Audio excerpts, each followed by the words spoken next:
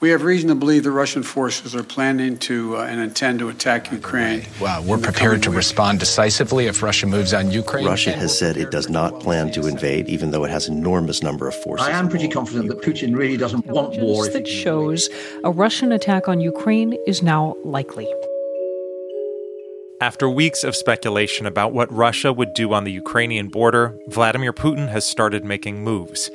In a speech on Monday, the Russian president recognized two separatist regions in eastern Ukraine as independent. I deem it necessary to make a decision that should have been made a long time ago, to immediately recognize the independence and sovereignty of Donetsk People's Republic and Lugansk People's Republic. Putin sent troops to those regions, not to start a war, he said, but rather to, quote, keep the peace. This was a really, really angry speech. That's NPR's Charles Maynes on the southern Russian city of Rostov-on-Don, near the Ukrainian border. Russians here in Rostov and elsewhere woke up this morning to the news and a new reality, that the Kremlin had taken actions that could lead to war or crushing sanctions or possibly both. And we now have news that Russian tanks are in these so-called republics as part of what Russia says is its peacekeeping force. Ukraine's President Volodymyr Zelensky responded with his own speech late Monday night, calling the Russian move a violation of Ukraine's sovereignty. Zelensky is saying here, this is the moment when Ukraine finds out who its real friends and partners are. So how is the rest of the world responding? Who in the Lord's name does Putin think gives him the right to declare new so-called countries on territory that belong to his neighbors? President Biden, speaking on Tuesday, said Russia has now undeniably moved against Ukraine. So today, I'm announcing the first tranche of sanctions to impose costs on Russia in response to their actions yesterday. To start, Biden said the U.S. is implementing sanctions on two large Russian financial institutions, effectively cutting them off from Western financing.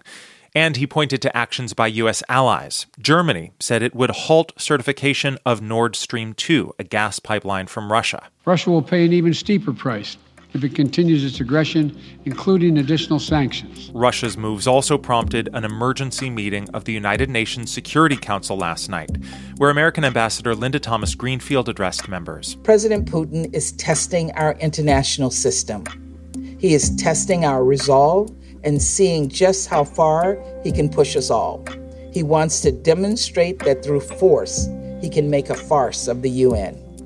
We must act together in response to this crisis. Consider this. We are beginning to learn whether the buildup of Russian troops on Ukraine's border was an elaborate bluff or the precursor to war. What does that mean for the global order and for people living in Ukraine? From NPR, I'm Ari Shapiro. It's Tuesday, February 22nd. Support for NPR and the following message come from MongoDB Atlas. Get out of the business of managing databases with a leading multi-cloud application data platform loved by millions of developers. Start free and scale confidently with out-of-the-box best-in-class security, performance, and resilience features. Join thousands of organizations that trust MongoDB Atlas for their mission-critical applications and visit mongodb.com/NPR. It's Consider This from NPR. Russia's moves in Ukraine this week have implications around the world, but the place where they have the biggest impact is in eastern Ukraine. Putin sent troops there yesterday after he recognized two separatist regions as independent. NPR's Eleanor Beardsley has been talking with people who live in eastern Ukraine, and she spoke with my co-host Elsa Chang on Tuesday afternoon. So where exactly are you at this moment? Well, I'm in a town called Kramatorsk, which is in the Donetsk Oblast, or region, in eastern Ukraine. It's not far from the Russian border, and it's just over the boundary from the separatist enclave of the so-called People's Republic of Donetsk. This town is now the regional capital of this oblast because the larger town of Donetsk, which was the capital, has been occupied by the separatists for 8 years now. We've been driving around to towns and villages in the area, and it's not easy. Because of this war, this region is carved up, and there are roadblocks. You can't get into the separatist enclaves. I had to go through several Ukrainian army checkpoints today. And at the same time, it looks normal. It's flat like most of the rest of Ukraine. There are a lot of old factories, little charming villages, and some lovely golden-domed Orthodox churches. Well, as you're talking to people there, How are they reacting to Putin's speech last night and this decision to send so-called peacekeepers just across the boundary of this region you're in? Right. People told me they're very uneasy. They don't know, for example, if they're going to wake up tomorrow morning and see the Russian troops in their town. So I talked with 32-year-old Anna, who didn't want to give her last name because she was afraid, and she's a chemistry and biology teacher at a middle school. She says she watched Putin's speech last night. She says everyone feels like something's going to happen and we're all scared. She said she loves her job, she has a lot of friends, and she doesn't want to leave this place. Some men in the same town told me they would fight if the Russians came. Well, President Putin says the reason for his latest moves, in part, is to protect Russian speakers in this area. I'm curious, what do you make of that justification? Well, everyone here speaks Russian, so that's simply not true. And people here do know that that's a propaganda ploy of Putin's. I actually didn't meet anyone today who was pro-Russian, but I did go to a little village that's divided. It was about 10 minutes from the front line, and I spoke with a 33-year-old shopkeeper, Roman Zatyaman, who told me about it. Here he is with my interpreter. Потому что это подальше. А здесь-то, понимаешь, половину за тех, половину за этих. Вот потому и боятся. It's like half people is like pro-Ukrainian, but half people is pro-Russian people. And people scared to speak normally in the street. You know, he told me that pro-Ukrainians wouldn't talk to the media in case the Russians do come and it changes sides. He said last night pro-Russian people celebrated very discreetly after Putin's announcement, but he said they just want an end to this. The fighting, the division, the deprivation. Many of them have children and grandchildren in those separatist places, and they just want to be able to see them, and that's why they want the Russians to come to end it. Yeah. Well, Eleanor, can you just tell us a little more about this region, the Donbass? Like, what has it been like to live there while this conflict has been ongoing for several years now? Yeah, well, this region was poor before this conflict. It's a former industrial heartland. It's been compared to West Virginia with coal mines and poverty, a lot of hardship. And this conflict is ripping families apart and devastating the economy even more. And I witnessed a very sad scene today. A family at a bus stop, the 32-year-old daughter was getting on a bus to Poland where she found a job and leaving her 6-year-old child with her parents, and she won't be back until the summer. You know, they were all crying, and the bus pulled away, and the grandparents and the little boy walked away holding hands. And these people told me they're tired of war and politics. They just want work, and they just want their families to be together. That was NPR's Eleanor Beardsley.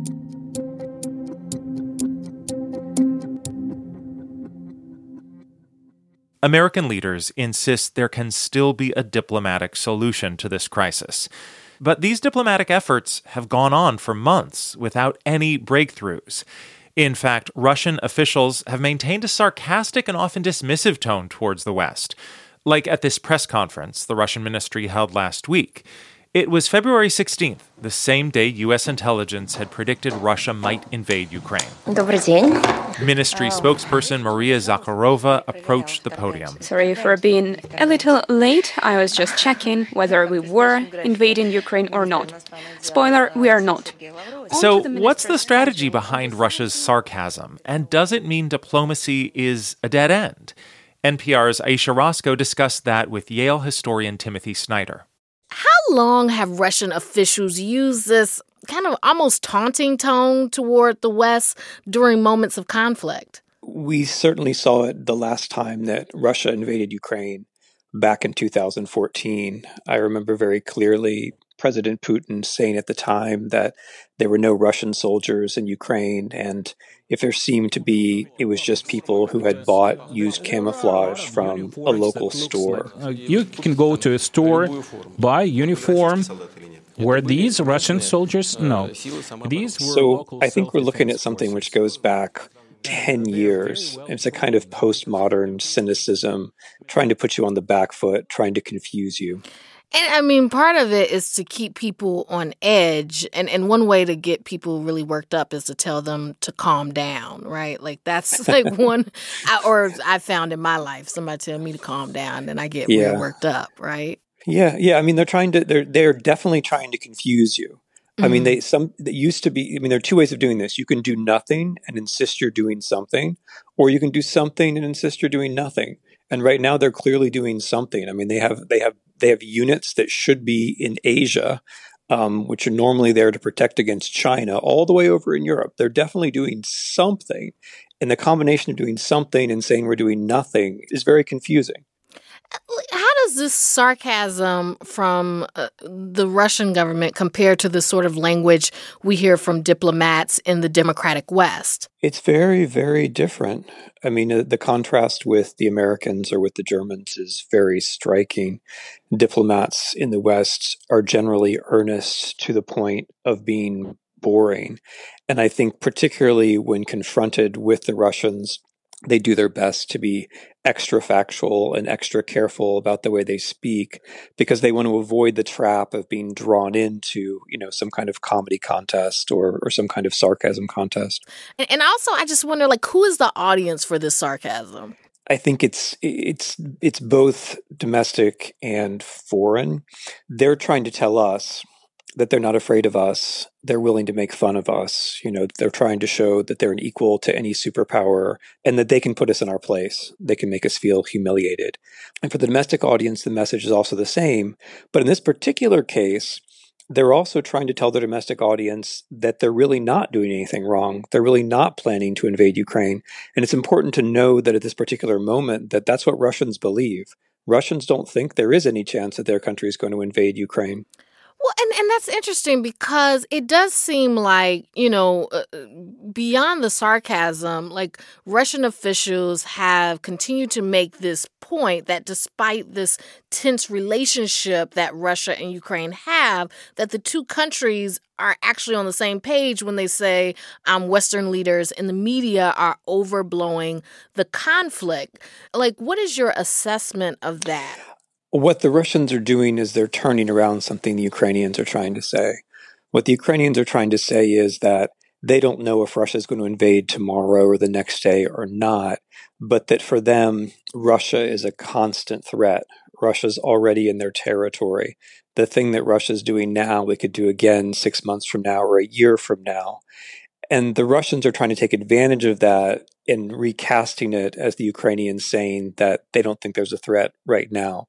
What the Ukrainians are trying to say is that there's a threat right now, but there's kind of a threat every day of the week and every day of the year. Another rhetorical tool that the Russians seem to be using now is modeling language from the Kosovo War.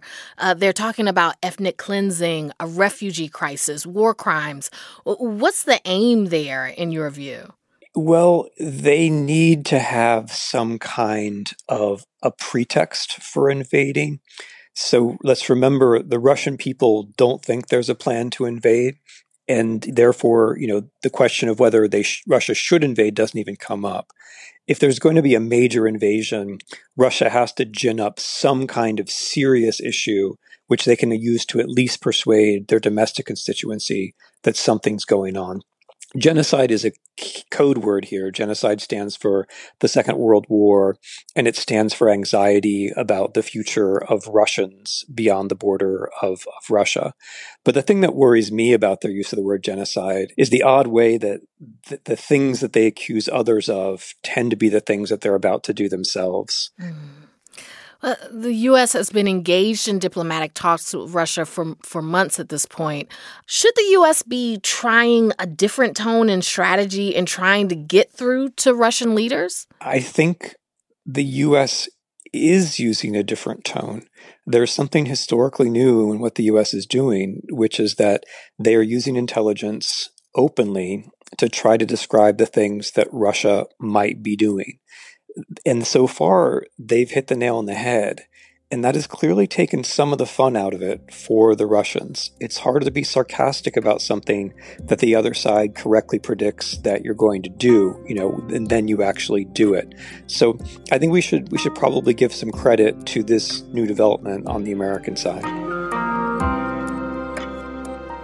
That was Timothy Snyder. He's a history professor at Yale. It's Consider This from NPR. I'm Ari Shapiro.